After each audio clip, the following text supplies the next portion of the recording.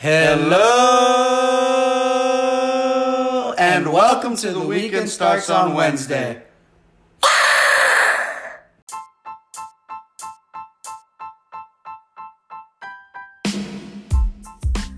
Welcome back to another episode of The Weekend Starts on Wednesday. My name is Patrick Arias, and it is my pleasure to be your tour guide as we break down and discuss this weekend's hot picks and bold predictions. We are dedicated to bringing you our most exciting sporting matchups taking place from Wednesday to Sunday. And yes, we are live in the living room.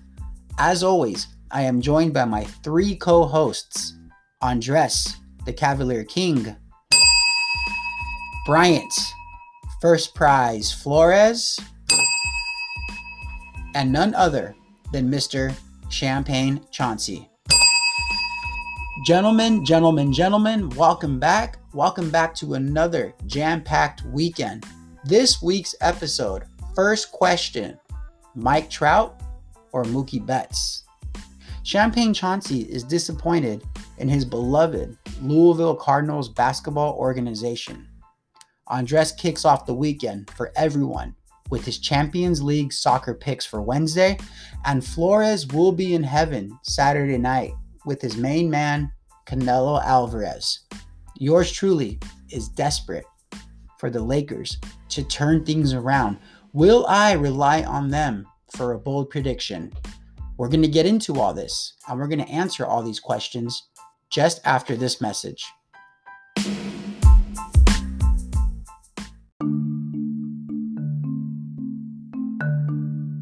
If you enjoy listening to the show, please subscribe to us on Instagram and Facebook. Just search Weekend Starts on Wednesday. You can keep up with all of our stories, all of our posts, and all of our predictions. Again, to keep up with all of our action and entertainment, Weekend Starts on Wednesday.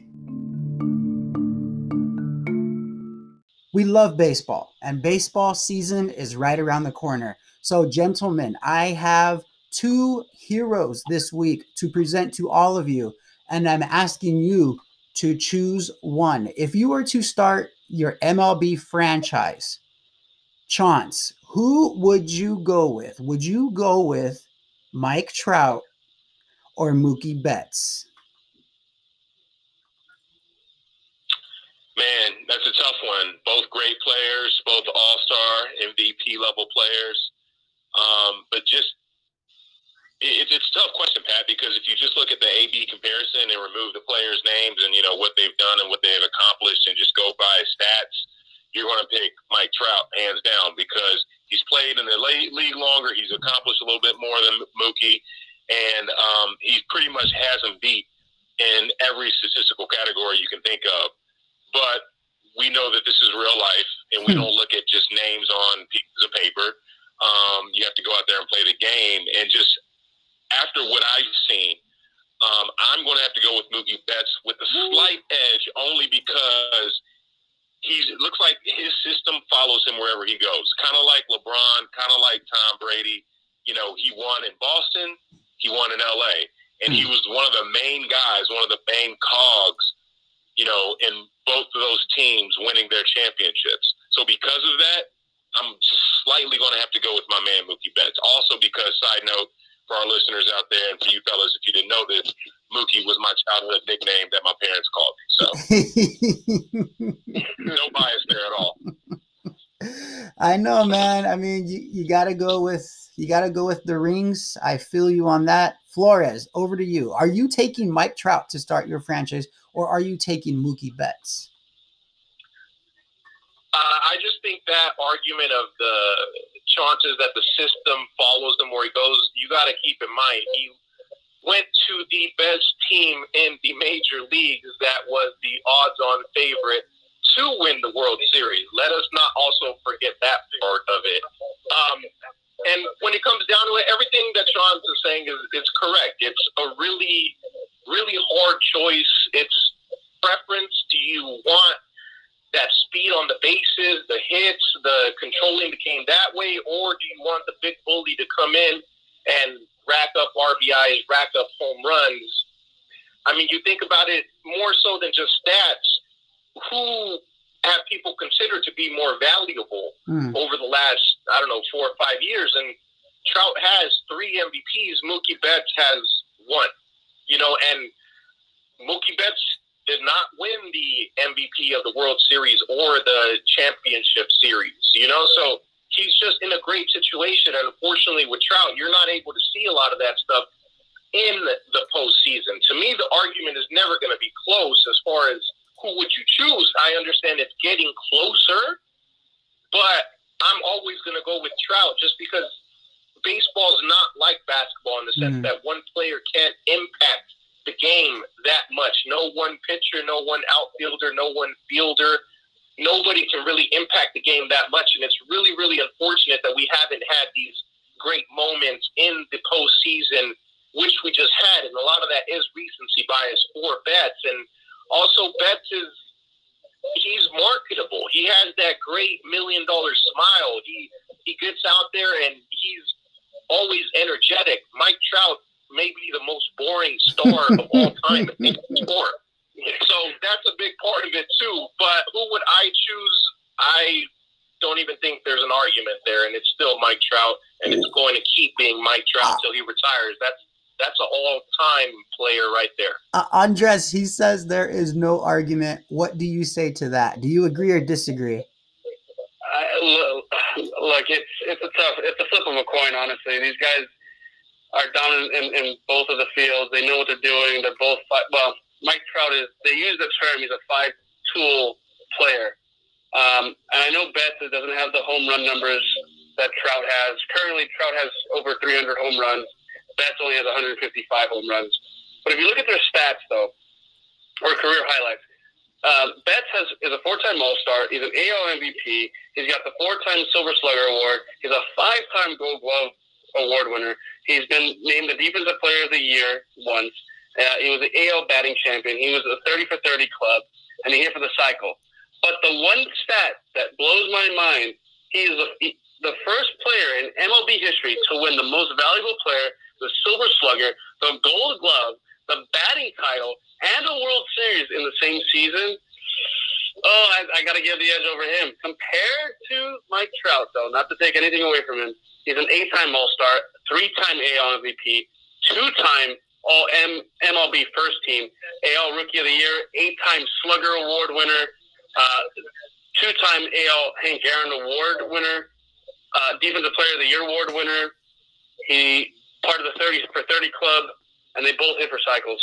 It's the toss of the coin, man. And I want to see. I think Mike Trout will definitely hit 500 home runs when it's all said and done. They both have above 300 batting average.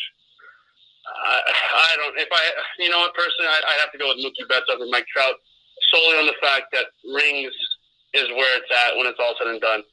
Mike Trout will be a for sure Hall of Famer. There's no doubt in my mind.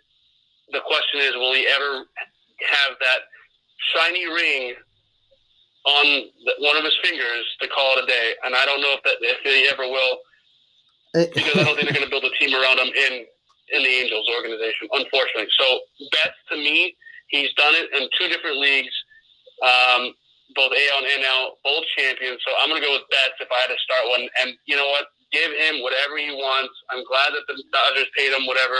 He deserves it. He's proved it. And you know what? I will be forever indebted as a fan to him for witnessing a ring being brought down and memory lane and another pennant being hung up in the rafters at Chavez Ravine. So Mookie Betts would be my player to start a franchise with. We will. There's a good chance with Mookie Betts having this long contract. We're going to get to see what Flores was talking about in comparison to what Chance was talking about. Flores said that Mookie came into a winning franchise. They had, odds-on favorites to win the World Series. And Chance said that the system follows him. So there might be some turbulence with the Dodgers maybe in the next 5th or 6th season coming up. Maybe not right now, but in the middle of this long contract, there is going to be some turbulence. So I would like to see how they bounce, how he bounces back, how the Dodgers bounce back under his leadership during that time. I doubt the Dodgers are going to just keep producing World Series runs for the next 12, 13 years, however long Mookie Betts has left on his contract. real quick too, one thing about Mookie Betts that I don't think anybody knows is that he is a professional bowler. Yeah. He's bowled a perfect game. I don't see Mike Trout bowling a perfect game. So look, I wouldn't want to bet up money against him in a bowling alley, let alone on a baseball diamond. So pound for pound, Mookie Betts versus Mike Trout, they're pretty even on the stat sheet. Flores, pound for pound, over to you. And I'll say one last thing before I get out of it. So I guess according to Andres, Ken Griffey Jr., Barry Bonds, those guys don't come close to Mookie Betts because they've never won a ring, right? Yeah, gotta love it. That ring theory doesn't stand up in baseball, guys. That's not how you define baseball players. First and foremost, your lovable Barry Bonds. That's all right. Well, what about Ken Griffey Jr.? He never won a World Series, and that guy must suck compared to Mookie Betts. Right? Look, no, he's still in my book has the sweetest swing in all of baseball.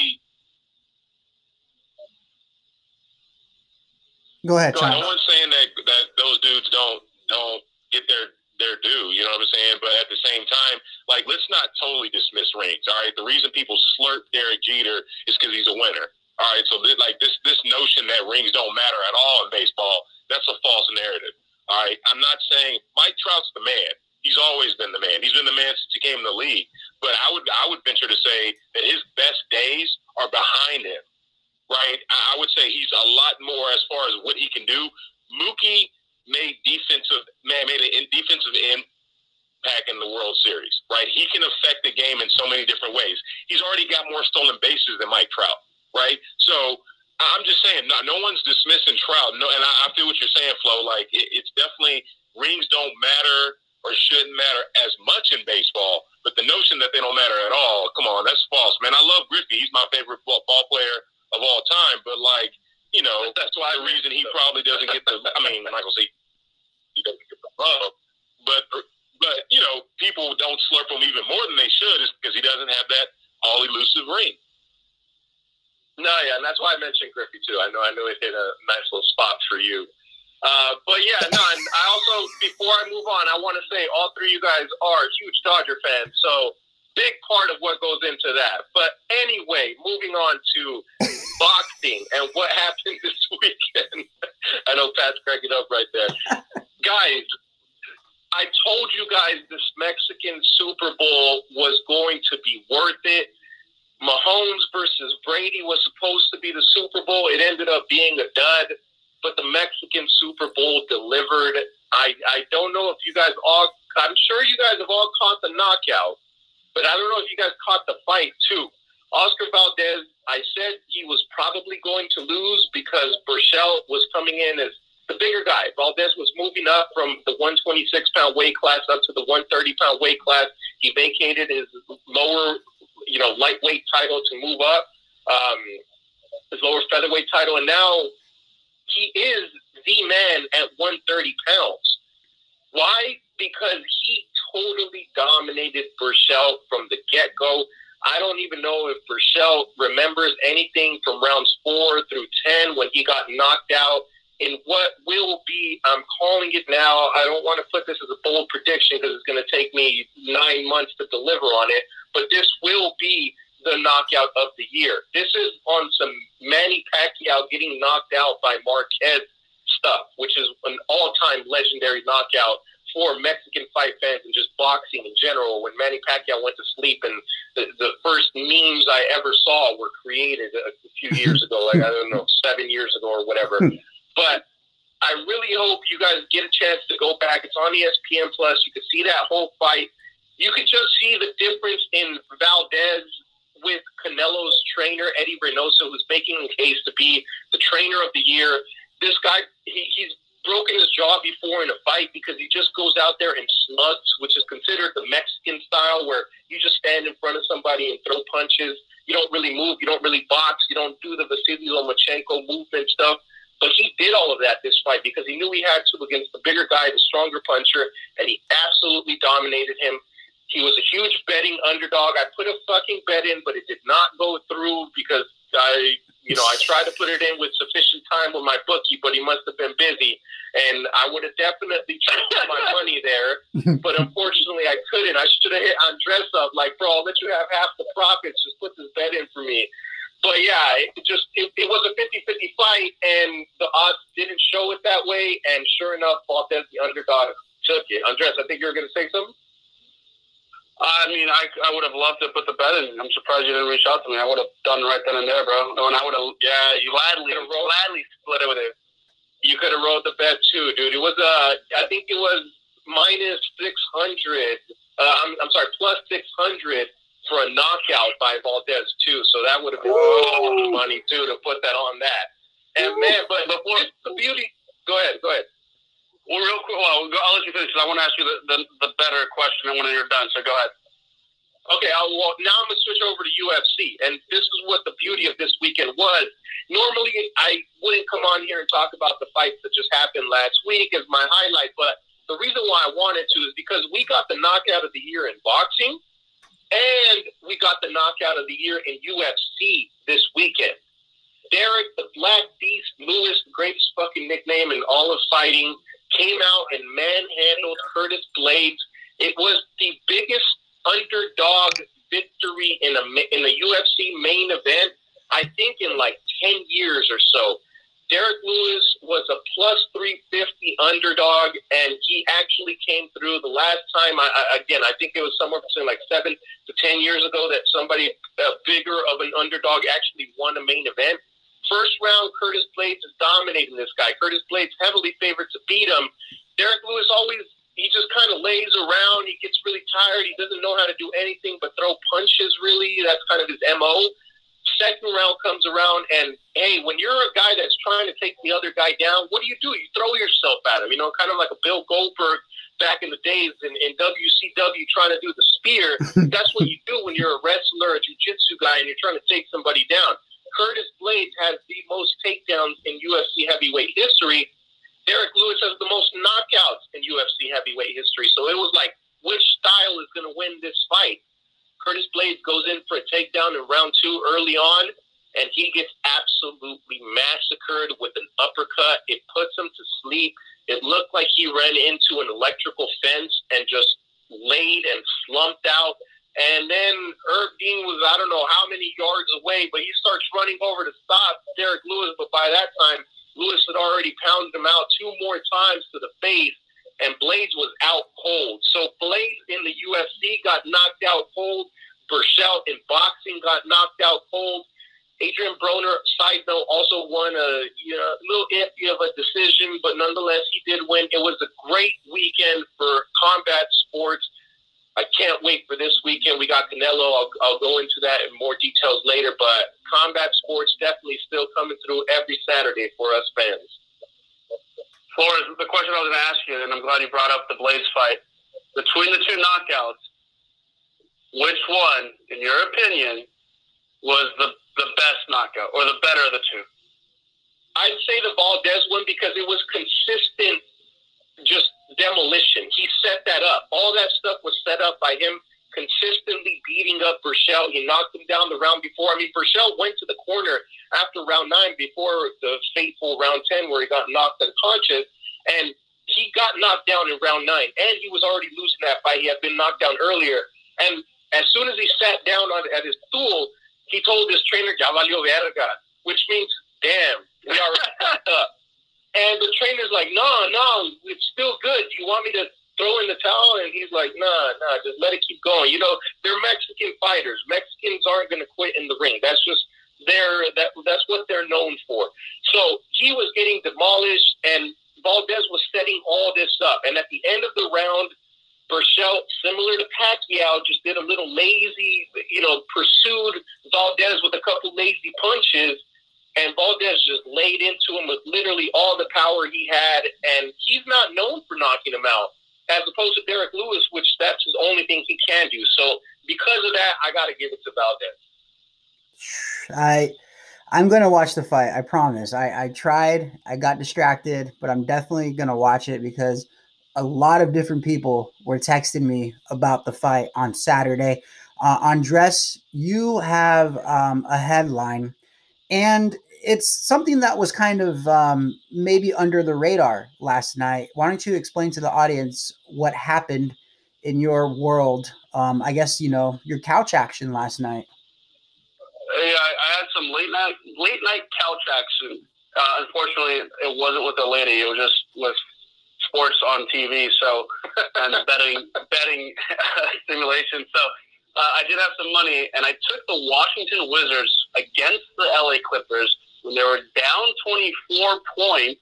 The Lakers. I took them straight up to win. Huh? The Lakers. Yeah, the Lakers, right. That's what I said. Don't ever, ever, ever confuse the Clippers for the Lakers again. Okay, so the Wizards versus the Lakers, they were down 24, and I took them. I said, you know what? I was going to throw a couple $20 on it, get 8-1 odds, and they hit. It hit. They came back and won, and they beat the Lakers in overtime. And, this is the second time this past weekend, or within the last 3 days, I should say, where a team was down 24 points, and they came back and won, and that was beneficial on both. The other game was this weekend with the Pelicans versus the Celtics. The first time in Pelicans history when they were down 24 points, and they came back and won. So, and I took them when they were down again. I called this headline the 24 by 2 because it happened twice, down 24. I don't know. The NBA in today's game is bizarre. You can be down 24 midway through the third and still come back. In the days of Jordan, that would never happen. In the days of Kobe, that would never happen. But it's happening today, maybe because everybody can shoot anywhere from the perimeter, and they just have that hot hand. But it is just astonishing to me to see. And Chance, I hope you can tell me and the audience how that's even possible. Down 24, midway through the third, and still come back and win. I mean, the thing about the NBA, man, is the pace of play, unlike any other, basketball that you see out there, is so much faster, right? And it's already helped by the fact that you have a 24-second shot clock. And then I would say usually shots are being put up, within anywhere from 10 to 12 seconds within the shot clock. So it's not like it's even going all the way down and then their teams are hoisting up a shot. But I mean, they always say, man, that the NBA doesn't really start until the third or fourth quarter. 24 does seem kind of insurmountable, but, especially against the Clippers because they have two pretty good defenders out there and Patrick Beverley and Kawhi. But, hey, man, hats off to the Wizards. They do have the leading scorer in the league right now, Bradley Beal, who's an all-star starter. We all know what Westbrook can do, even though he's kind of he's still in his prime, but, he's not at the peak of his powers, when he was averaging a triple-double each night, Flores. But, I am shocked more because it's the Clippers, and I'm honestly shocked, too, because it's the Wizards because they're completely ass. But the fact that they were able to do that. Sean, it was against the Lakers last night, by the way. The Lakers. Oh, it was against the Lakers. Okay. My bad. Okay. But still, they did it against LeBron. They did it against, a great defender. And, I know they got some guys out with AD and Schroeder, but still, man, props to them for sticking it out because it's been a tough year for the Wizards. Well, they just wanted. And one thing real quick about that game that I did want to mention, the one thing that stood out to me and it's been making the rounds on social media before the game when the Laker network was announcing the Wizards who was going to play for them. You know how they have the picture of all 5 starters up there and they kind of go through them? For Russell Westbrook, they had his name, but they had a picture of Isaiah Thomas, which everybody is thinking is fucking hilarious. and shout out Isaiah Thomas, Joe Johnson, everybody for Team USA that handled Mexico this weekend and went 6-0 in, I think it was a FIBA tournament. So just wanted to shout that out. And you guys go see that video. It's really hilarious because the guy doing the introductions Russell Westbrook. It's like he knows that why the fuck is Isaiah Thomas's picture up there? But yeah, kind of hilarious. Go check that out. That's messed up. The only thing I was gonna say was like what you said, Chance. Like when you're LeBron James, they always come gunning for you. Whoever you play, it could be the worst team in the East. They'll come gunning for you. They want to beat you just to just to get under your skin. And you are the last person on the panel to present your hero or headline. What do you have for us?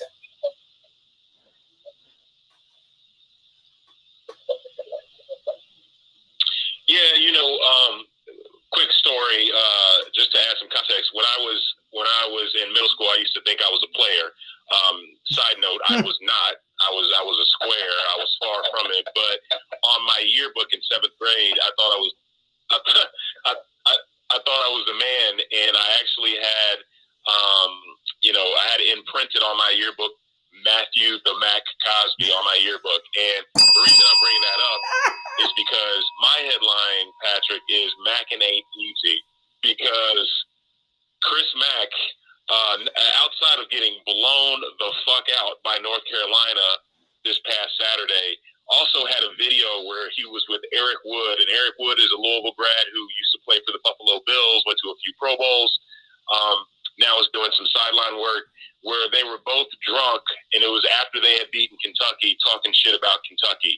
This video came out, and then he literally goes to North Carolina and loses by like 40 points. Like, it was embarrassing. So, Chris Mack, you're not the player that you thought you were, like I was in 7th grade. Like I thought I was in 7th grade, I should say. And to you, sir, I have to say, Mac, it ain't easy. Keep your eyes on the prize.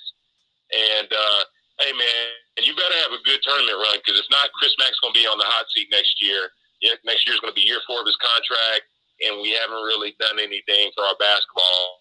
So keep your eyes on the prize, and Mac, it ain't easy. Well, and I think we should start listening to the national anthem before we record our podcast. Flores.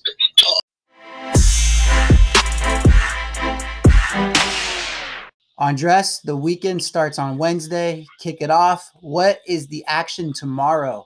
Let us know. We got Champions League, Patrick. It's that time of the year. We talked about it 2 weeks ago. We discussed the Dortmund Sevilla and the Porto Juventus. Porto with that big upset 2-1 against Juventus last time we talked about Champions League. And Dortmund with a 3-2 final over Sevilla. Tomorrow, the best game, though, is going to be Atalanta from the Italian Serie A League versus Real Madrid from the Spanish League, La Liga. 12 o'clock kickoff. Atalanta, I think, can pull off the upset based on the fact that Real Madrid is on just a bad slump. And Flores, I know you're going to be wearing your Atalanta deep blue jersey tomorrow because they've got a Colombian. And who's a Colombian? Luis? They got a pair of Colombians. Not even just Muriel. Duvan Zapata. That's the guy he's the next guy in line for Colombia. I can't wait for the next World Cup for this guy to showcase himself, for him to come out and take over for Falcao. But for now, Muriel and Zapata are both leading Atalanta in goal scoring. Muriel has 14 so far. Zapata has 9 as far as just overall in games played in Serie A. Obviously, they're also leading this team in the Champions League. If they advance past weak ass Real Madrid, who fucked Zinedine Zidane, fucked that whole squad. I think Benzema's also out injured, but I hope I always will wish the worst upon Real Madrid going forward because of what they did to my boy James. And this is going to be doubly sweet because Colombians are going to be leading that attack. Both Muriel and Zapata are forwards. And, yeah, man, I just can't wait for Atalanta to win this game 3-0. Ooh, okay, Andres. I don't know about 3-0, but the over-under is set at 3. Atalanta is the favorite, minus a half a goal. The tie is looking nicely at plus 265. It could go either way. Placing a bet on the tie just to cover my bases and possibly give up Atalanta the win. So I'm going to cover the bases. The second game on 12 o'clock too is the Manchester City versus Borussia Mönchengladbach, which is the team out of Germany. I say a la chingada Gladbach. I think Man City has no problem, but takes care of business. They are a goal and a half favorites at minus 125. They should beat them 3-0. The over-under is set at 3.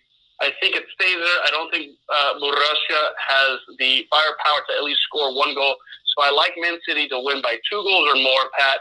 Man City is the favorite right now in the Premier League. They are in first place. They are unfucking stoppable right now. I don't think anybody's going to stop them. I don't think your team in Tottenham's going to stop them. I know my team in fucking Liverpool ain't going to stop them. And I highly think and believe that Man City can possibly win the whole Champions League tournament because they just have the players, they have the money, and they have a great coach and Pep, which I don't really like, but I got to respect him because he knows how to win. So great matches in the European club tournament, the best in the world. That's what I'm watching tomorrow because the weekend starts on Wednesday, Pat. The weekend does start. Pat. Yeah. Pat, and I know you were getting a little excited and spicy when I said Atalanta by 3 goals, so I'm going to throw that out as my bold prediction. They may not win 3-0, but they will win by 3 goals or more. What's up? Is that bold enough? That's very bold. I'll take that for sure. Chance? Yes, sir. That is bold enough for me. So Atalanta wins by 3 goals or more, and their best player is named Zapata, and that translates to shoe. Is that correct? Well, Zapato is shoe, but yes, Zapata, I guess the female shoe. So I'm down. I'm down for that. I mean, with that reason alone, soccer player being good, his last name translates to shoe. I accept that bold prediction, Flores. And with the first mention of bold predictions, each bold prediction is worth 7 points. First to 21 collects beer from the losers. And right now, the score is all tied at 0. Chance just reset the score by winning it 2 weeks ago. So everybody, good luck this week. Flores, I wrote down your bold prediction.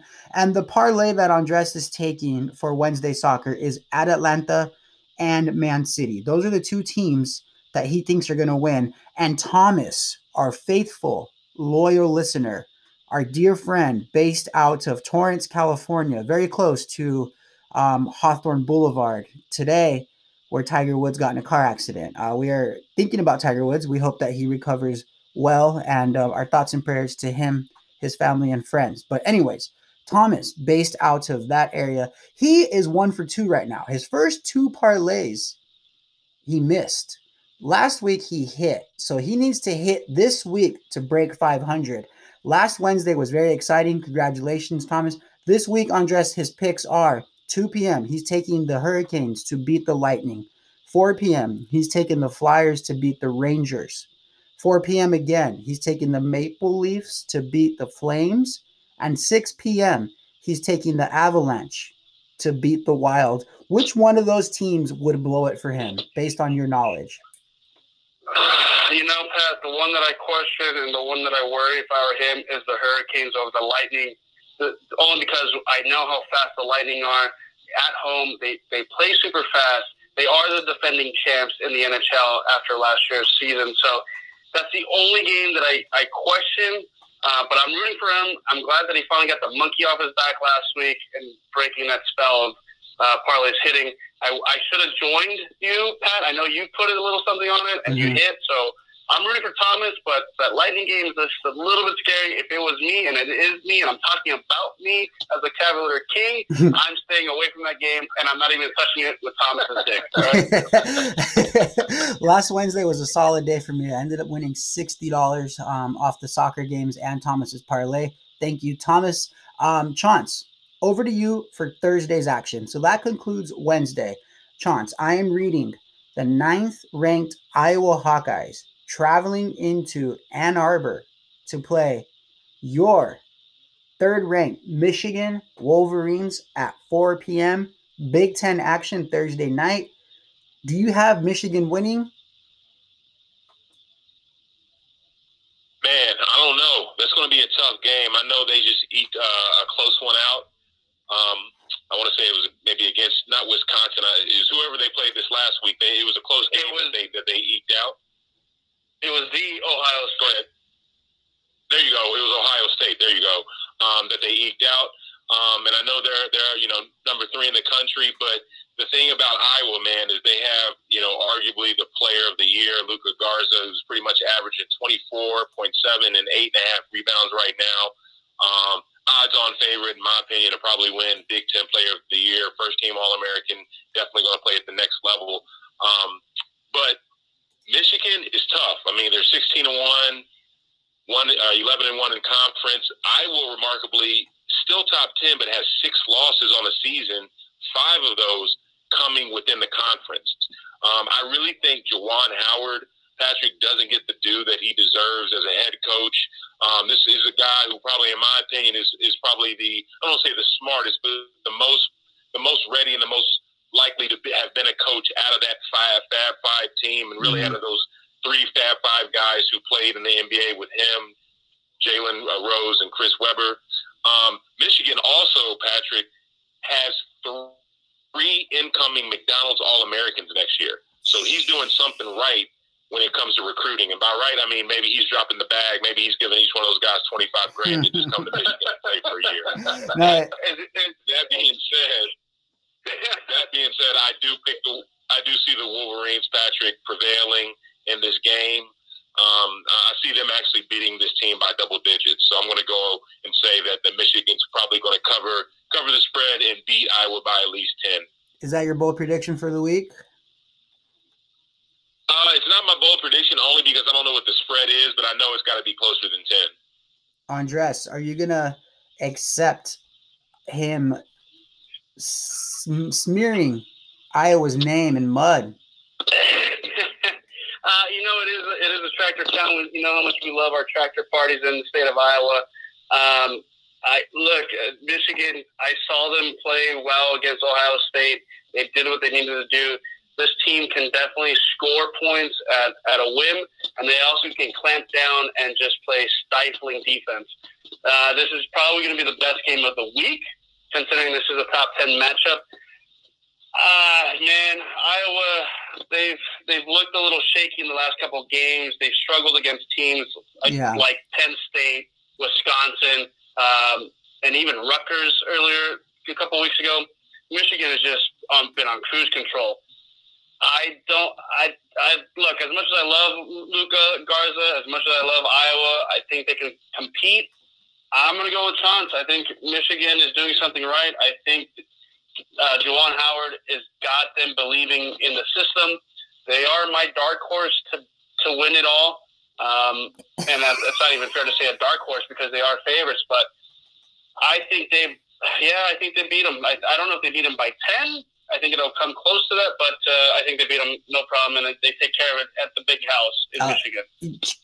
So you and Chance now are calling Michigan to win the entire tournament, just so you know, because he said that last week. So let's see which one of you guys. I mean, look, I'm not saying that I think they're my dark horse to win it. I haven't said or stated who's my favorite to win it. Unfortunately, Pat and everybody else, you and I went to LMU. Gonzaga is in our conference. We've seen the likes of the mustache man in Morrison back in the day. And I think this is unfortunately their year. I think they may have a strong chance of winning it all. And Mark Few finally gets that monkey off his back and puts them on a bigger map. So to me, it's either going to be Gonzaga or Michigan to win it all. So I haven't made a final decision. I think once March comes around and the tournament is near, I'll have a better idea of who I'm going to pick. Well, Chance, to answer your question about what is Juwan Howard doing, if I'm not mistaken, correct me if I'm wrong, they are wearing the Jumpman Jordan brand, correct? They are, yeah. They're one of the schools, along with Oklahoma, some of those other schools that are Jumpman affiliated. Georgetown, correct. Sometimes that's all it takes is some flashy gear. And listen. So, sorry, Pat. Go ahead. No, go ahead. I was just going to say, one thing people don't realize, just because college basketball, especially for probably most of our listeners. Because we are based on the West Coast and, we also have that international flavor.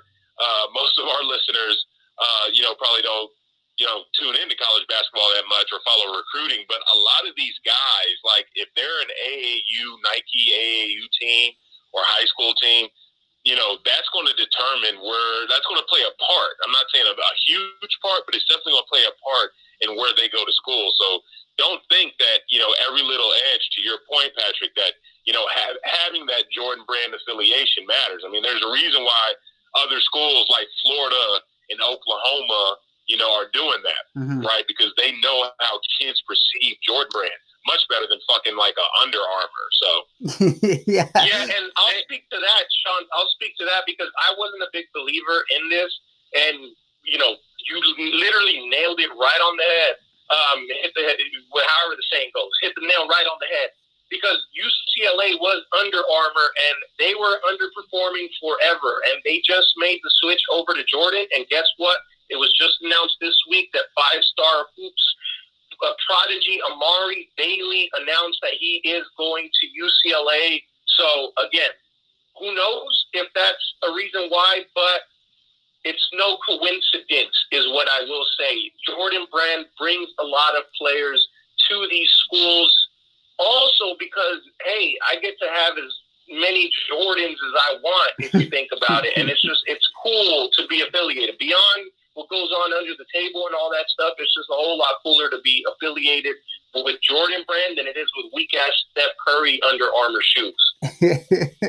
Speaking of remaining cool, Flores, Thursday night, you have a cool matchup. You are looking at Zion Williamson for the Pelicans, switching over to the NBA, taking on Giannis Antetokounmpo for the Milwaukee Bucks. That game's at 6:30 p.m. Why should we be watching this game, Flores? Sell it. Zion. I mean, you said it right there. There's nothing else to mention about this game other than you get Zion and you get Giannis. Today, Giannis was called for one of the weaker technical fouls of the season. He dunked all over Karl Anthony Towns and gave him a little mean mug after and was called for a technical. You guys are probably going to see that all over SportsCenter over the next couple of days. But, dude, I mean, I'm not the biggest Giannis fan, but if you can say that a back-to-back MVP is underrated, you can definitely say that about Giannis. I mean, the guy's averaging 28.4, 11.9 rebounds, 5.9 assists. He's leading his team in all three of those statistics. Their record isn't, the top two in the East like it's been over the last couple years, but he's doing his thing. And Zion just got announced as his first All-Star berth as the All-Stars reserve today. Lonzo Ball still on the team. Brandon Ingram still has an outside chance of making the team because Anthony Davis was also one of those all-star reserves, and we all know that he's not going to be partaking in that because of his injury. So who's going to be the guy that comes in as the backup reserve for the West? A lot of snubs were out there. Mike Conley, a lot of people mention his name, but Brandon Ingram is also a player that you got to throw in there. Baby Kevin Durant. But Zion, just the highlights that he's had this year, that guy is – the Pelicans have the two strongest players in the NBA. I don't want to say Zion is the strongest player in the NBA because Steven Adams is still the strongest player in the NBA, no question about that. There is literally no doubt about that when it comes to who is the strongest player. But Zion is right there, man. That guy absolutely bullies people. They came back against the Celtics, and he was bullying. He bullied Tristan Thompson so bad. He just put his shoulder right into Tristan Thompson's chest and just backed him down, threw him on the floor, and then dunked all over him. Zion is averaging 25 points a game. The kid has played less than 60 games in his NBA career, and he's already showing signs of being a true stud.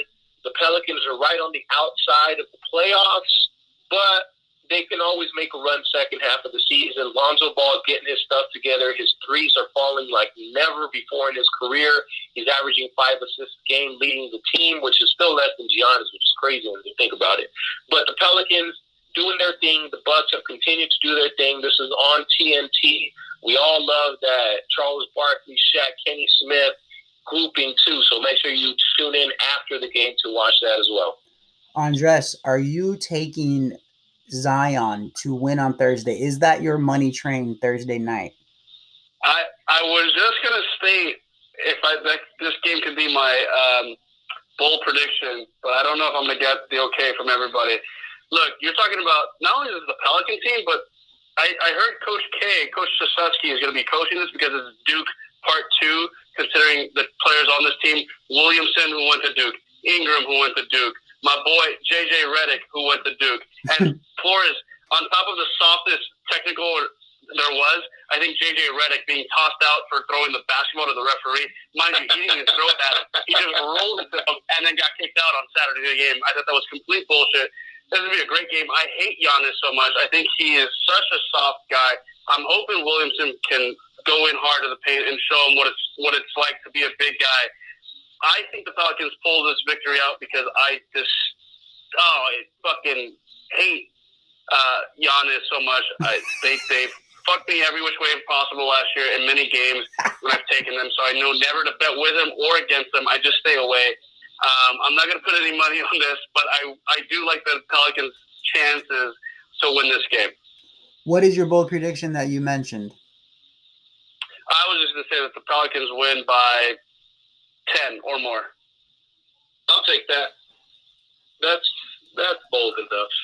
It's the first round of bold predictions. That may not hold up on a final round prediction, but I'll take that for the first round of it. Chance? Sure, yeah, I'll take it. 10? Yeah, Drew Holiday's out, so, it's not the full Bucks team. But, hey, Middleton's been killing it this year still, and I just mentioned all the Giannis stuff, so, yeah, I'll take it. I accept that bold prediction, Andres. Good luck to you. Moving along, right along into Friday.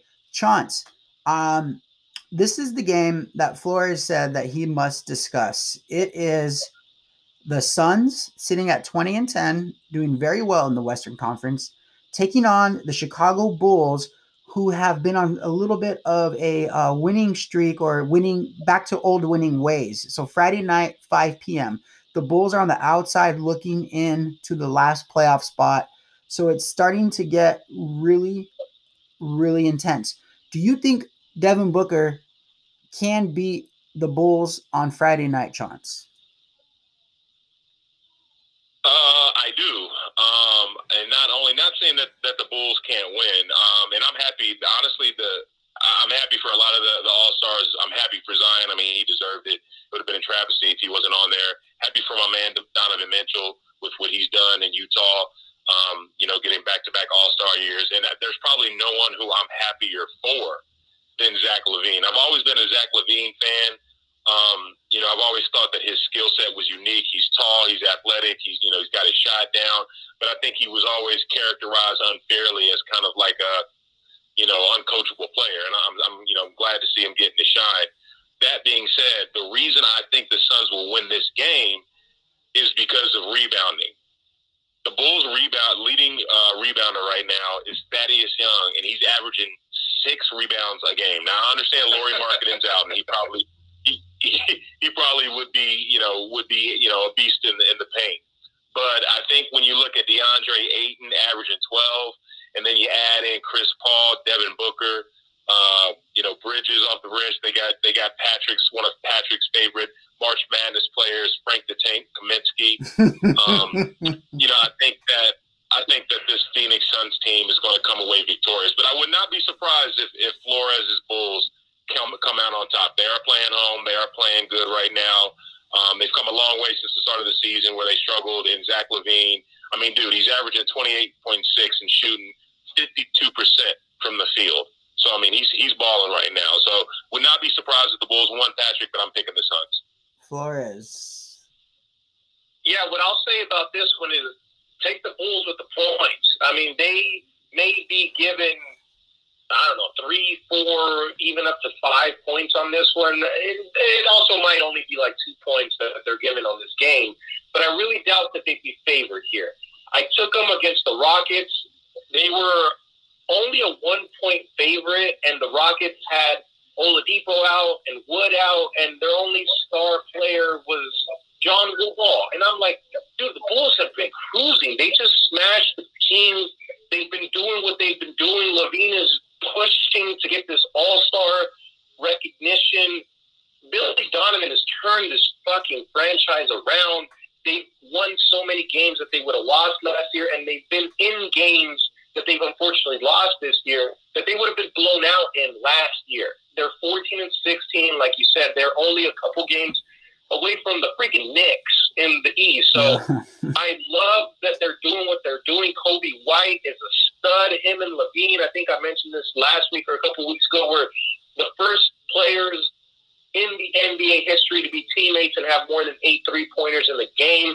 Are these the new Splash Brothers? We never know, because these guys can light it up. Levine can light it up. We know from the inside when he's dunking it, and now we know he's a definite stud shooter.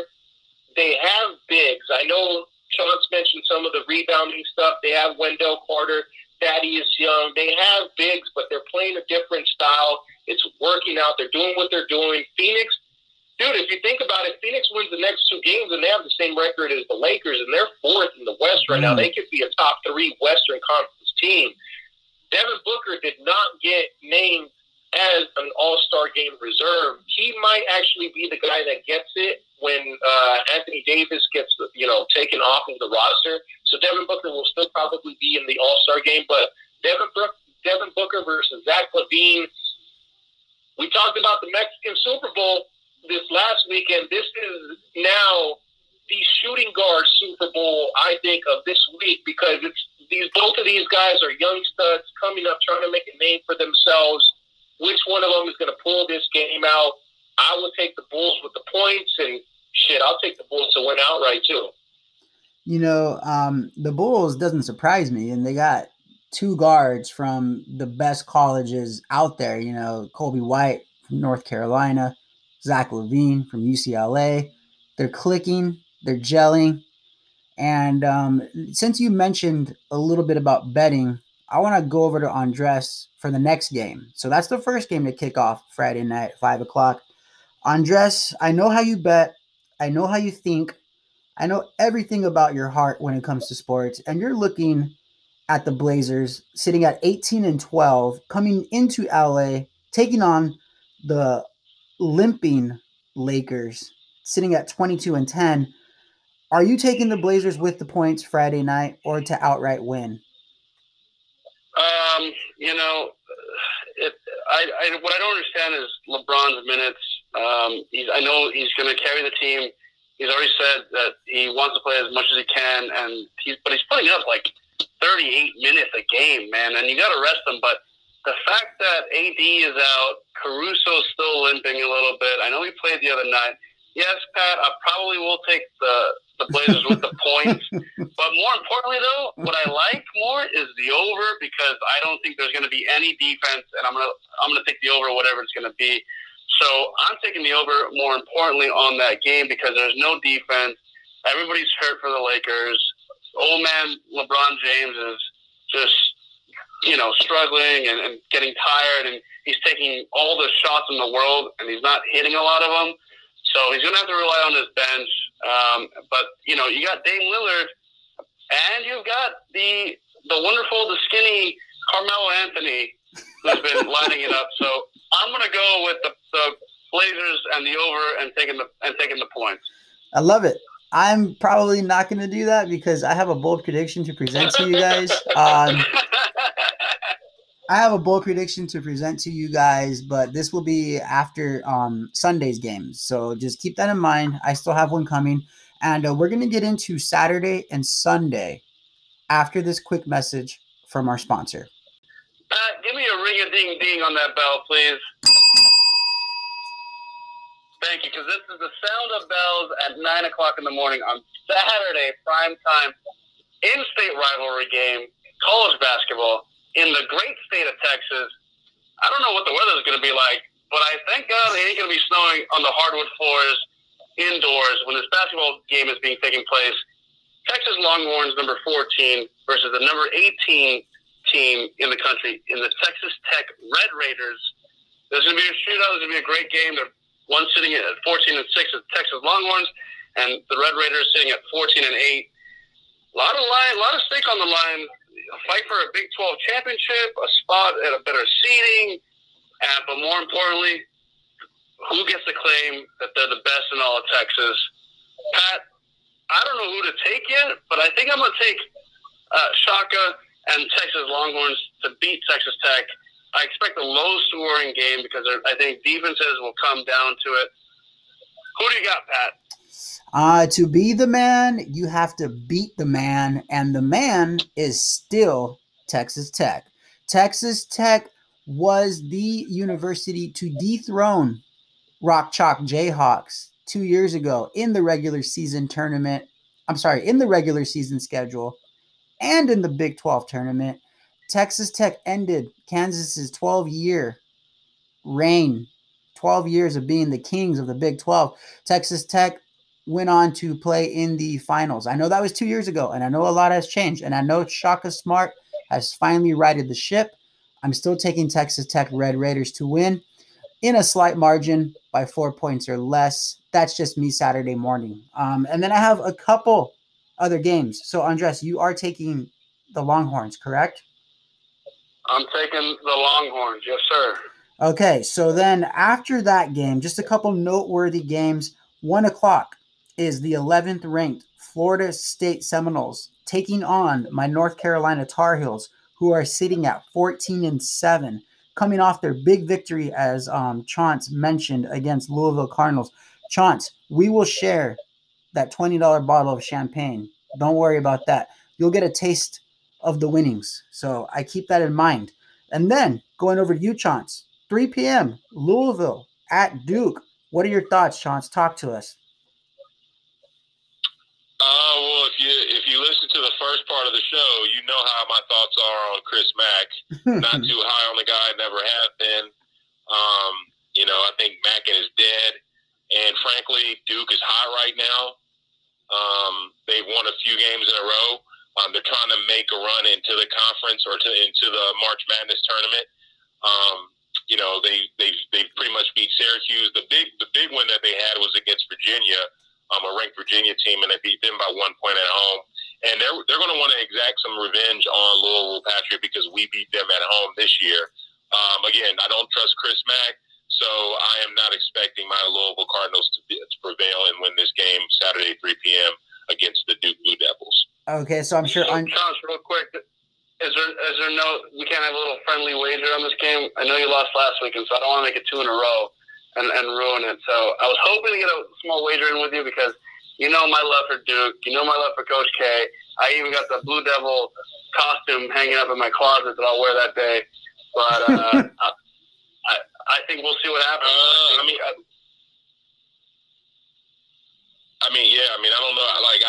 I'm so I'm just so drained of Louisville sports right now for so many reasons. But what I will say is that we can make a friendly wager. If Duke wins, you let me know what you want. And if Louisville wins, then you can just buy me this 6-pack of Pacifico. There you go. We'll make it easy. How about it's just a 6-pack in general, whatever. How about that? A nice 6-pack. I love it. Let's do it. There you go. All right. You might owe him 2 6-packs, Andres, because he still has to collect from his bold predictions when Conor McGregor lost. Now, moving on to Saturday night, I have a hot bet coming in. Baylor is undefeated. Baylor Bears cruising into Kansas, taking on the Jayhawks, who are 17th. I think Kansas hands them their first loss of the season. Kansas is upset that Texas Tech dethroned them of their title. Andres, do you think Baylor wins or loses on Saturday night? Oh, man, I don't know. Baylor struggled today. They had a tough time with Iowa State. They pulled up the victory, Pat. I don't think they'll have an issue. I think tonight they overlooked tonight's game against Iowa State, thinking that it would be a cakewalk. Foregone looking forward into playing Kansas. So I think because they got over this hump, I think Baylor takes care of business and disrupts and makes Kansas wishing that they were never even entering into Baylor. Well, let it be known, audience, listeners, gentlemen on this lovely panel, I am taking Kansas to hand Baylor their first loss of the season. Mark it, chalk it up, it's going down. And then Saturday, 7 p.m., Pac-12 After Dark, the primetime special, Flores' very own UCLA Bruins, 16-5, having a remarkable season, going into Colorado, taking on the Colorado Buffaloes, sitting at 17-7. That's going to be a great game. My heart says UCLA wins. Colorado has a good record. I still haven't made up my mind who I'm taking. I'm definitely going to root for UCLA. Flores, what do you say about that game before going into your boxing match?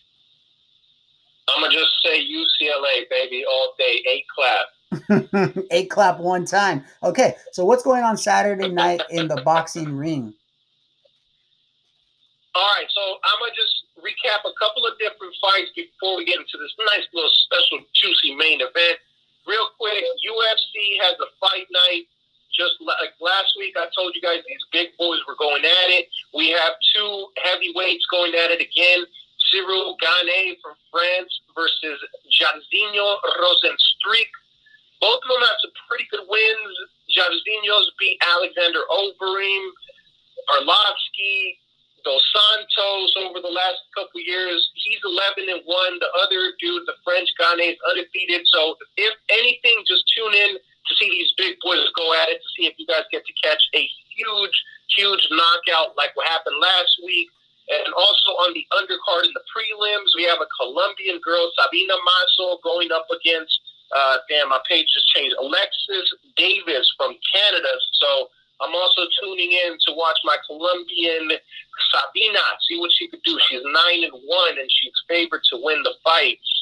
Now going over to some boxing, baby. This is where we're at. We have a great Saturday of boxing. And guys, this starts at 1:30 in the morning. If you're up drinking all night Friday and you're like, fuck, I can't go to sleep for whatever reason, tune in at 1:30 for the main event on the Zone out of New Zealand. We have Joseph Parker versus Junior Fa. Joseph Parker is a legitimate heavyweight. He's only lost twice. His 2 losses are to Anthony Joshua in 2018 and then to Dillian White 4 months later. Dillian White, recognized as also a top contender. He's been trying to fight Deontay Wilder forever. He's the guy that got knocked out in one of the most surprising knockouts last summer that I talked to you guys about, but he got hit by the uppercut by Povetkin, which they're doing a rematch in a couple months that just got postponed recently. But Joseph Parker, he's the only guy that beat Andy Ruiz before Andy Ruiz lost to Joshua in the rematch. So this guy, he's one of those top 6, top 7 heavyweight guys. Definitely tune in for that if you guys are up. Saturday at 1:30 in the morning. Fight might be on at like around 2, 3 a.m. But hey, if you can't sleep, if you're up for whatever reason, something to watch. At night, though. At night, now we're talking about Saturday night. We have on Fox a PBC card. PBC coming off of the great Adrian Broner matchup that they had this weekend. They had about 350,000 viewers tune into that, which was not bad given how many other boxing fights were going on at the same time. But Anthony Durrell versus Tyrone Davis is a super middleweight fight. Anthony Durrell is also a legitimate contender. He's only lost 2 times. He's lost to David Benavidez, who's another guy that Canelo will have to face in that super middleweight division if he wants to be the king there. And to Badou Jack, who Badou Jack for years was one of the top guys. He most recently fought on that Mike Tyson undercard in Badou Jack. So this guy Durrell, he's a named fighter. And guess what his last win was? His last win came in February of 2019 against a guy by the name of Avni Yildirim. Why is Avni a name that you should know? It's because that's who is facing the king of boxing, the king of all combat sports, Canelo Alvarez from Miami, Florida, on the Zone, Saturday night. Canelo's going for Fighter of the Year this year, guys. He just fought a couple months ago in December.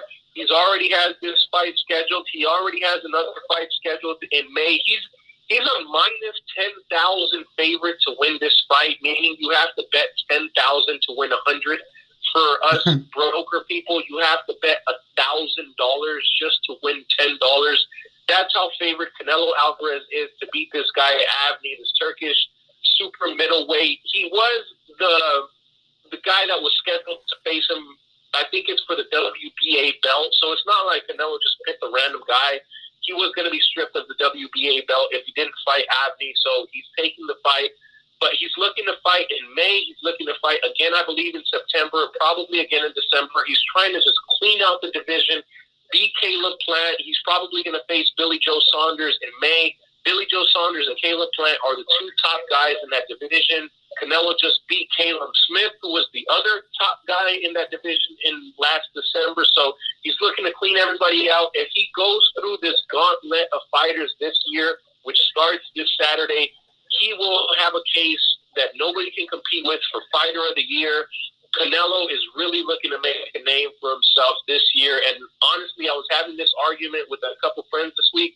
This is already the greatest Mexican fighter of all time, over Julio Cesar Chavez Jr., Julio Cesar Chavez Sr., definitely not Jr., over Juan Marquez, over a lot of these different Mexican fighters. Canelo has already reached peaks that they never reached, and he's only building on that. So make sure you guys tune in to watch Canelo absolutely demolish this guy on the Zone from Miami Saturday night.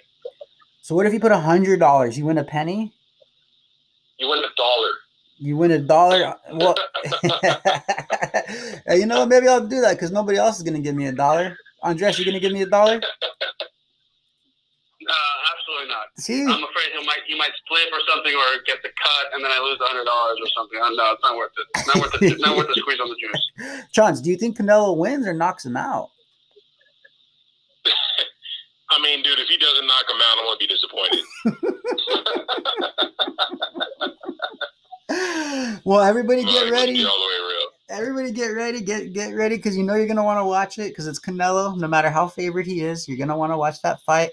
You know, the Angelinos are going to be busy on Saturday night watching that UCLA game. I'm telling you, that UCLA basketball game is going to be a good game. And then Canelo representing for the Mexicans. Moving into Sunday morning, don't stay up too late Saturday. You can stay up all night on Friday. Apparently, Flores plans on staying up for whatever reason to watch New Zealand boxing going down into Saturday morning.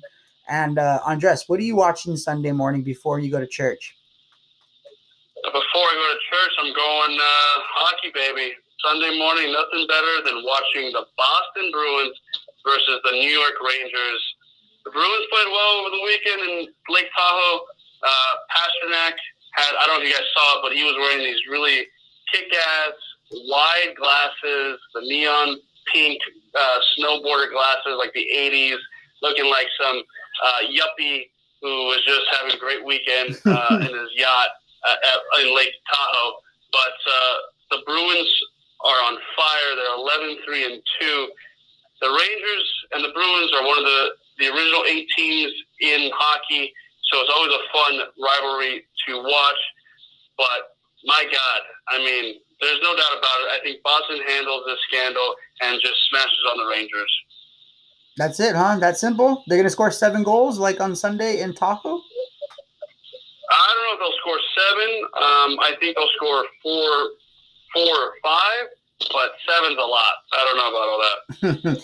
All right, there you have it. I will probably go with the Rangers just because Andres is so into the Bruins right now. And Chance, over to you. 12:30 p.m. We're switching to the NBA, the Clippers versus the Bucks. I'm just going to outright say it. I think the Clippers win on Sunday afternoon. What about you? Yeah, I do too. Even though they're away, they're playing Milwaukee at home, and I'm sure this is a game that Giannis, Chris Middleton, and the Bucks are going to be up for. But they're missing a key piece, and that's Jrue Holiday, one of the best, I would say, two-way players in the league, a great offensive player who can create his own shot, a distributor, and he plays great on-ball defense. But this Bucks team, man, I'm just not sold on them. A lot of people, Patrick, see this or peg this matchup as a potential finals matchup, and I can definitely see the Clippers making a run. I just can't see the Bucks coming out of the East, especially now with the juggernaut that we have with Kevin Durant, James Harden, Kyrie Irving over with the Brooklyn Nets. So I see the Clippers winning this game, and my bold prediction is going to be this. I think the Clippers are going to beat the Bucks by 25. I really do. 5. Wow. 25 on the road. I'll take that bold prediction. I'll take that for sure. I'll take that. Yes, I accept that bold prediction. Good luck, Chance. Oh shit! Now we're talking. As I mentioned a few minutes ago, the Angelinos are going to be busy this weekend, and I am an Angelino, and I am a Lakers fan. So my bold prediction is going to start on Wednesday, gentlemen, and end on Sunday. I am predicting the Lakers win Wednesday, Friday, and Sunday. Sunday, 5 p.m., they are hosting the Warriors. Is that bold enough for you guys? Because the Lakers have been playing like shit. So winning these three playoff-bound teams, Andres, start with you.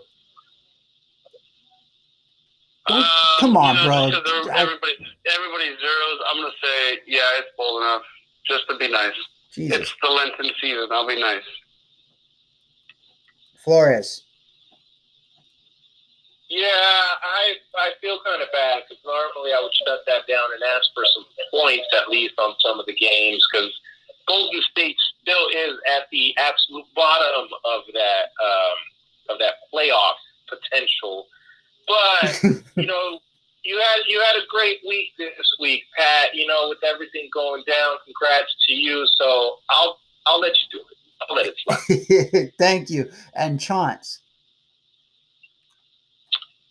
I'll go ahead and let that slide as well. Yeah, you know, and as Flores said, this is the first round of bold predictions. I'll be honest with you guys. They might lose tomorrow, and my bold prediction could get shot right from the jump. But Thomas, don't think I forgot about you, motherfucker. I'm taking your parlay, and you better pay off this week. Now, those are all the games this weekend from Wednesday to Sunday. We will bring to you our scumbags of the night right after this. It would be like, Patrick, it'd be like if you had a fake Chance, a fake Patrick, a fake Flores, and a fake Andres. Like, it wouldn't work.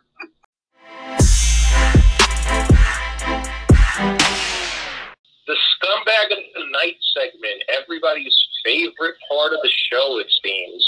I'm going to start it off this week going into a guy that I don't even know who actually named him scumbag this year, just based off some of his play, based off some of the things that how we talked about him. But the Cam Newton situation that happened this week with one of the kids at his camp, I'm not necessarily naming anybody the scumbag for that. What I am, if I am saying anybody is the scumbag there, it's some of the public for some of the ways that they view that. Now, don't get me wrong, a lot of the NFL players came not necessarily to Cam's defense, but more so to attacking the kid, which I get their point of view because they see and hear that all the time. And the kid whose name I can't find, but nonetheless, he's a kid, so you don't want to put his name on blast.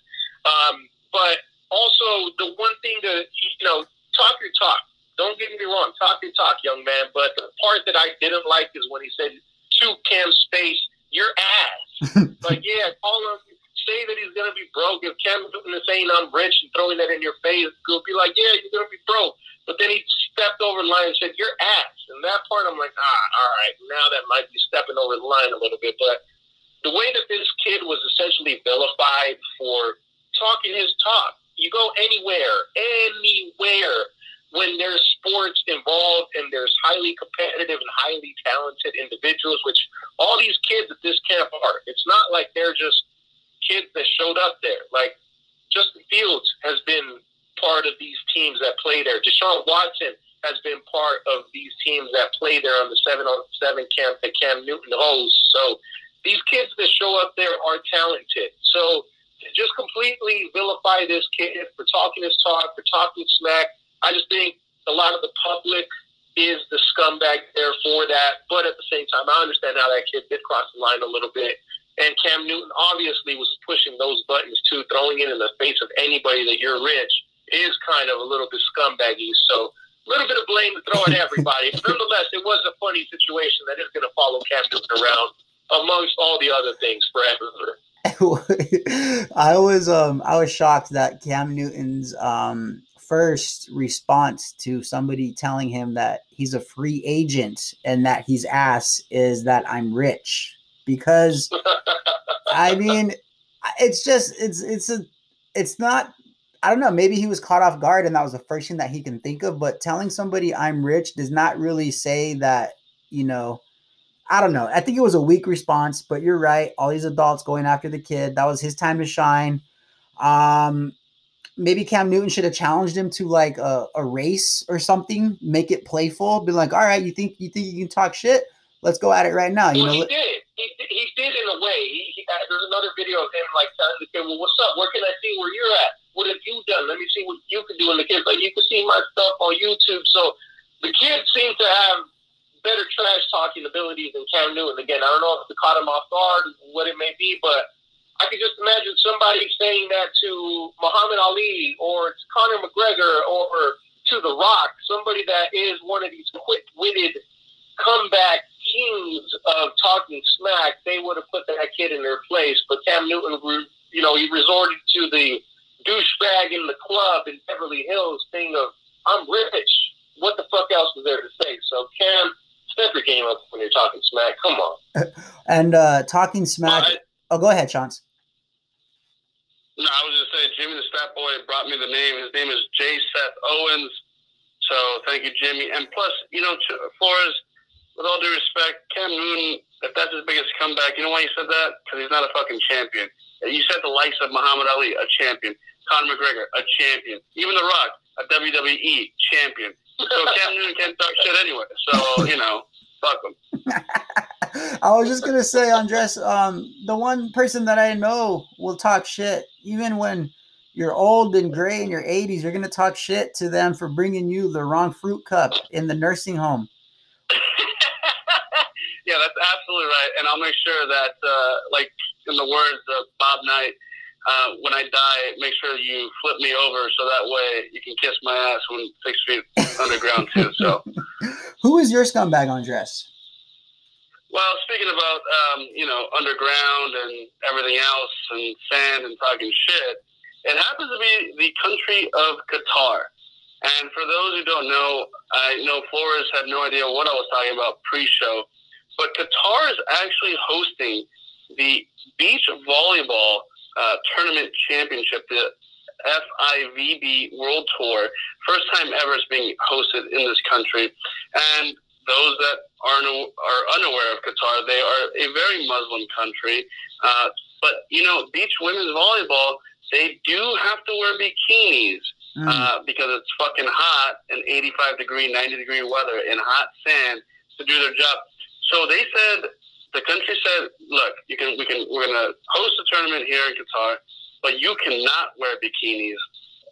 And that sends a very bad message, not only to the men across the world, but to the women players themselves. The German national team, the Stars, Carla Berger and Julia Sud, are refusing to participate in the beach volleyball tournament, and because it restricts them from actually competing.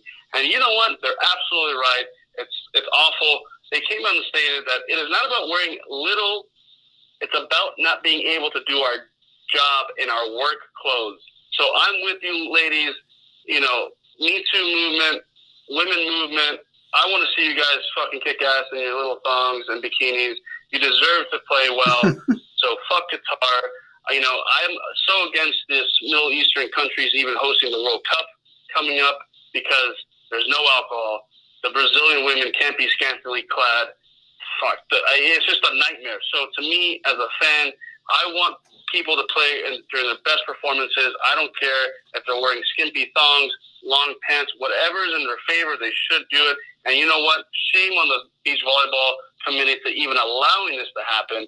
I'm sure more women are coming out to say, because it's going to be fucking hot. You play beach volleyball in the sand, it's going to be hot. I don't want to be wearing pants. I don't even wear pants now, and it's fucking hot in LA. So don't give me the shit, Qatar.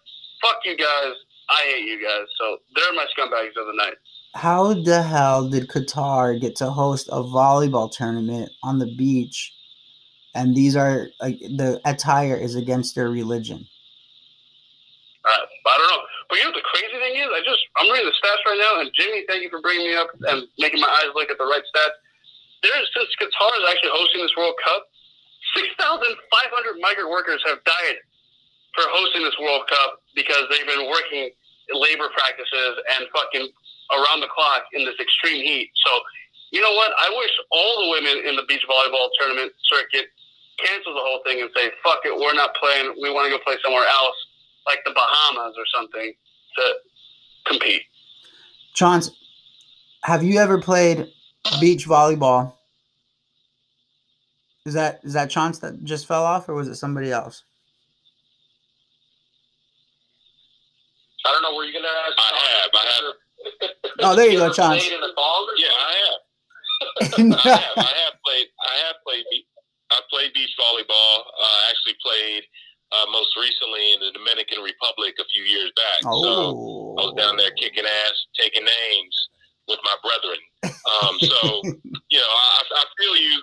I feel you, Andres, on why, like, does it even make sense, or how does it, like, even come about that a country like Qatar could host something like this? That makes zero sense in my opinion. But I hear you, man. And I shout out to the German ladies for holding their ground. My scumbag of the night, though, is a little bit more local here in West LA, not too far from where I live, over in Westwood, where they recently dismissed one of the UCLA track/cross-country team members by the name of Chris Wineland. This guy was dismissed because he went on Instagram, I think Instagram, and pretty much was upset that this girl who he had been dating left him for another guy. And he wasn't upset that the girl left him for another guy. He was really upset about the type of guy that this girl left him for. So the girl, Chris is a white, young white man, and I guess his girlfriend left him for a black guy. And Chris was saying things on this text. There was two different things. There was a text thread where he was just like, "You're dating a nigger. He's not going to be anything. You're not going to be anything," you know. And then there was also a video that was uploaded to Instagram where he was just like kind of bitching and complaining about it. So I'm not even going to focus like that much on him. I mean, obviously he's a scumbag, but I mean, this is why I tell people, especially young kids like my little cousins and my nephews, like, be careful what you put on the internet. Oh yeah. Because it's like that girl said. It's like the girl who we've all seen the social network about Mark Zuckerberg and like their creation of Facebook. It's like when he meets that girl in the opening scene in the bar, and she's like, "Look, what you put on the internet is written in ink, not pencil." Right? So yeah, you can delete stuff, but like all it takes is somebody like screenshotting it and spreading it for it to be out there in the ethos of the internet. So he's an idiot for that. But what I really love, guys, was Klay Thompson's response. Because Klay Thompson went in not on this dude, but more so on UCLA, and he ended it. I love how he ended it, because he was like, "This dude's a clown." He was like, "By the way," he was like, "I didn't even know cross-country runners were tough like that." He was like, "Can't wait to see you, little homie." So I love the little dig by Klay Thompson there. But Chris Wineland and the UCLA cross-country track team, you are my scumbag of the night. I mean, you would just think that people would learn. I mean, if this guy's in college, he was raised in the midst of this technology and the social media. And, you know, you've seen older people get caught up by this, and not to excuse them or not to say that, you know, it's right or whatever, but at the same time, they could overlook this, that they're going to get, you know, screenshot, or they can overlook that it's archived, you know. But somebody that's in college now should know that everything they say can and will be held against them when shit hits the fan. And I did see that update come in on my phone, Chance. And you know what? I had a lot of updates at the time, and I accidentally deleted it, and I got kind of upset because I was like, "Oh, that was about UCLA. Something happened." So thank you for bringing it up, because you just paraphrased it for me. And I'm going to try to paraphrase a request, a scumbag request from one of our listeners, loyal listeners since day one, my future brother-in-law, Caesar. Caesar sent in a scumbag request during baseball season. He's a huge baseball fan. And this is his second request. And he is coming in after Kevin Mather, who is, I believe, the ex-CEO of the Seattle Mariners. Now, basically, and I need you to help me out, Chance and gentlemen, with what you know.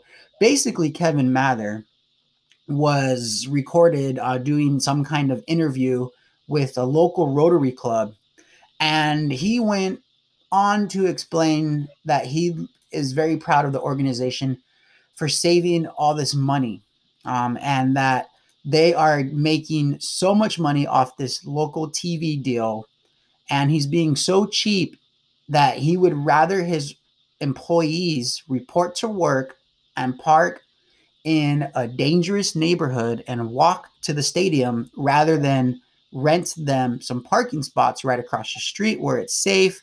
That's just one of the comments he made about saving money. He also went on to say that he plans on fucking with careers of the prospects, because once he calls them up to the major leagues, he's on some kind of timer. So once a prospect hits the professional field, once they get called up to the show, they have a certain amount of time before the organization, the Mariners, has to negotiate a contract with their agent. So instead of bringing them up, giving the Mariners a chance to compete and win, he would rather them stay under the radar so he doesn't have to pay them. He also went on to say he fired, or not fired, but he did not bring back, I forget his name. It is one of the Japanese pitchers, Iwakuma, I believe it is. He did not bring back his translator because instead of making Iwakuma feel comfortable having a translator there for him to speak Japanese, he would rather Iwakuma not have the translator so he can save $75,000. Keep in mind, this was after he mentioned the millions of dollars they make from the TV deal. So he doesn't give a fuck about Iwakuma. He'd rather keep $75,000 in his pocket than pay a translator. And he said that the second he told Iwakuma that he wasn't bringing his translator back, all of a sudden, Iwakuma started speaking perfect English. And then he went on to say that there is a Latino in the organization. They asked, how is he doing? How is this Latino faring out? Is he on track to be in the big leagues? And instead of speaking on his baseball talents, he said, yeah, his English is terrible. He didn't say anything about the kid's personality, about his talent.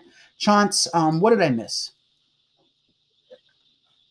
The only other thing that I would say you missed is I think that he also made a comment about Corey Seager's older brother.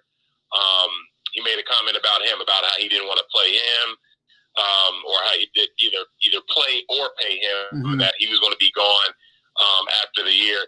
I mean, dude, here's the thing. There's two things that I have an issue with, Pat, and I'm going to flip it back to you, is that, this is why players hate management, right? Because, I get it. Management, you have to look at it as a business when you're an owner, because it is a business. But the reason you buy a franchise, in my opinion, is because it's a flex, and you really care enough to want to win. I feel like Steve Ballmer's, those are owners who just I'm not going to just be reckless with my money, and I'll spend some money to get guys like Kawhi and things like that. He was like, but also, I want to fucking win.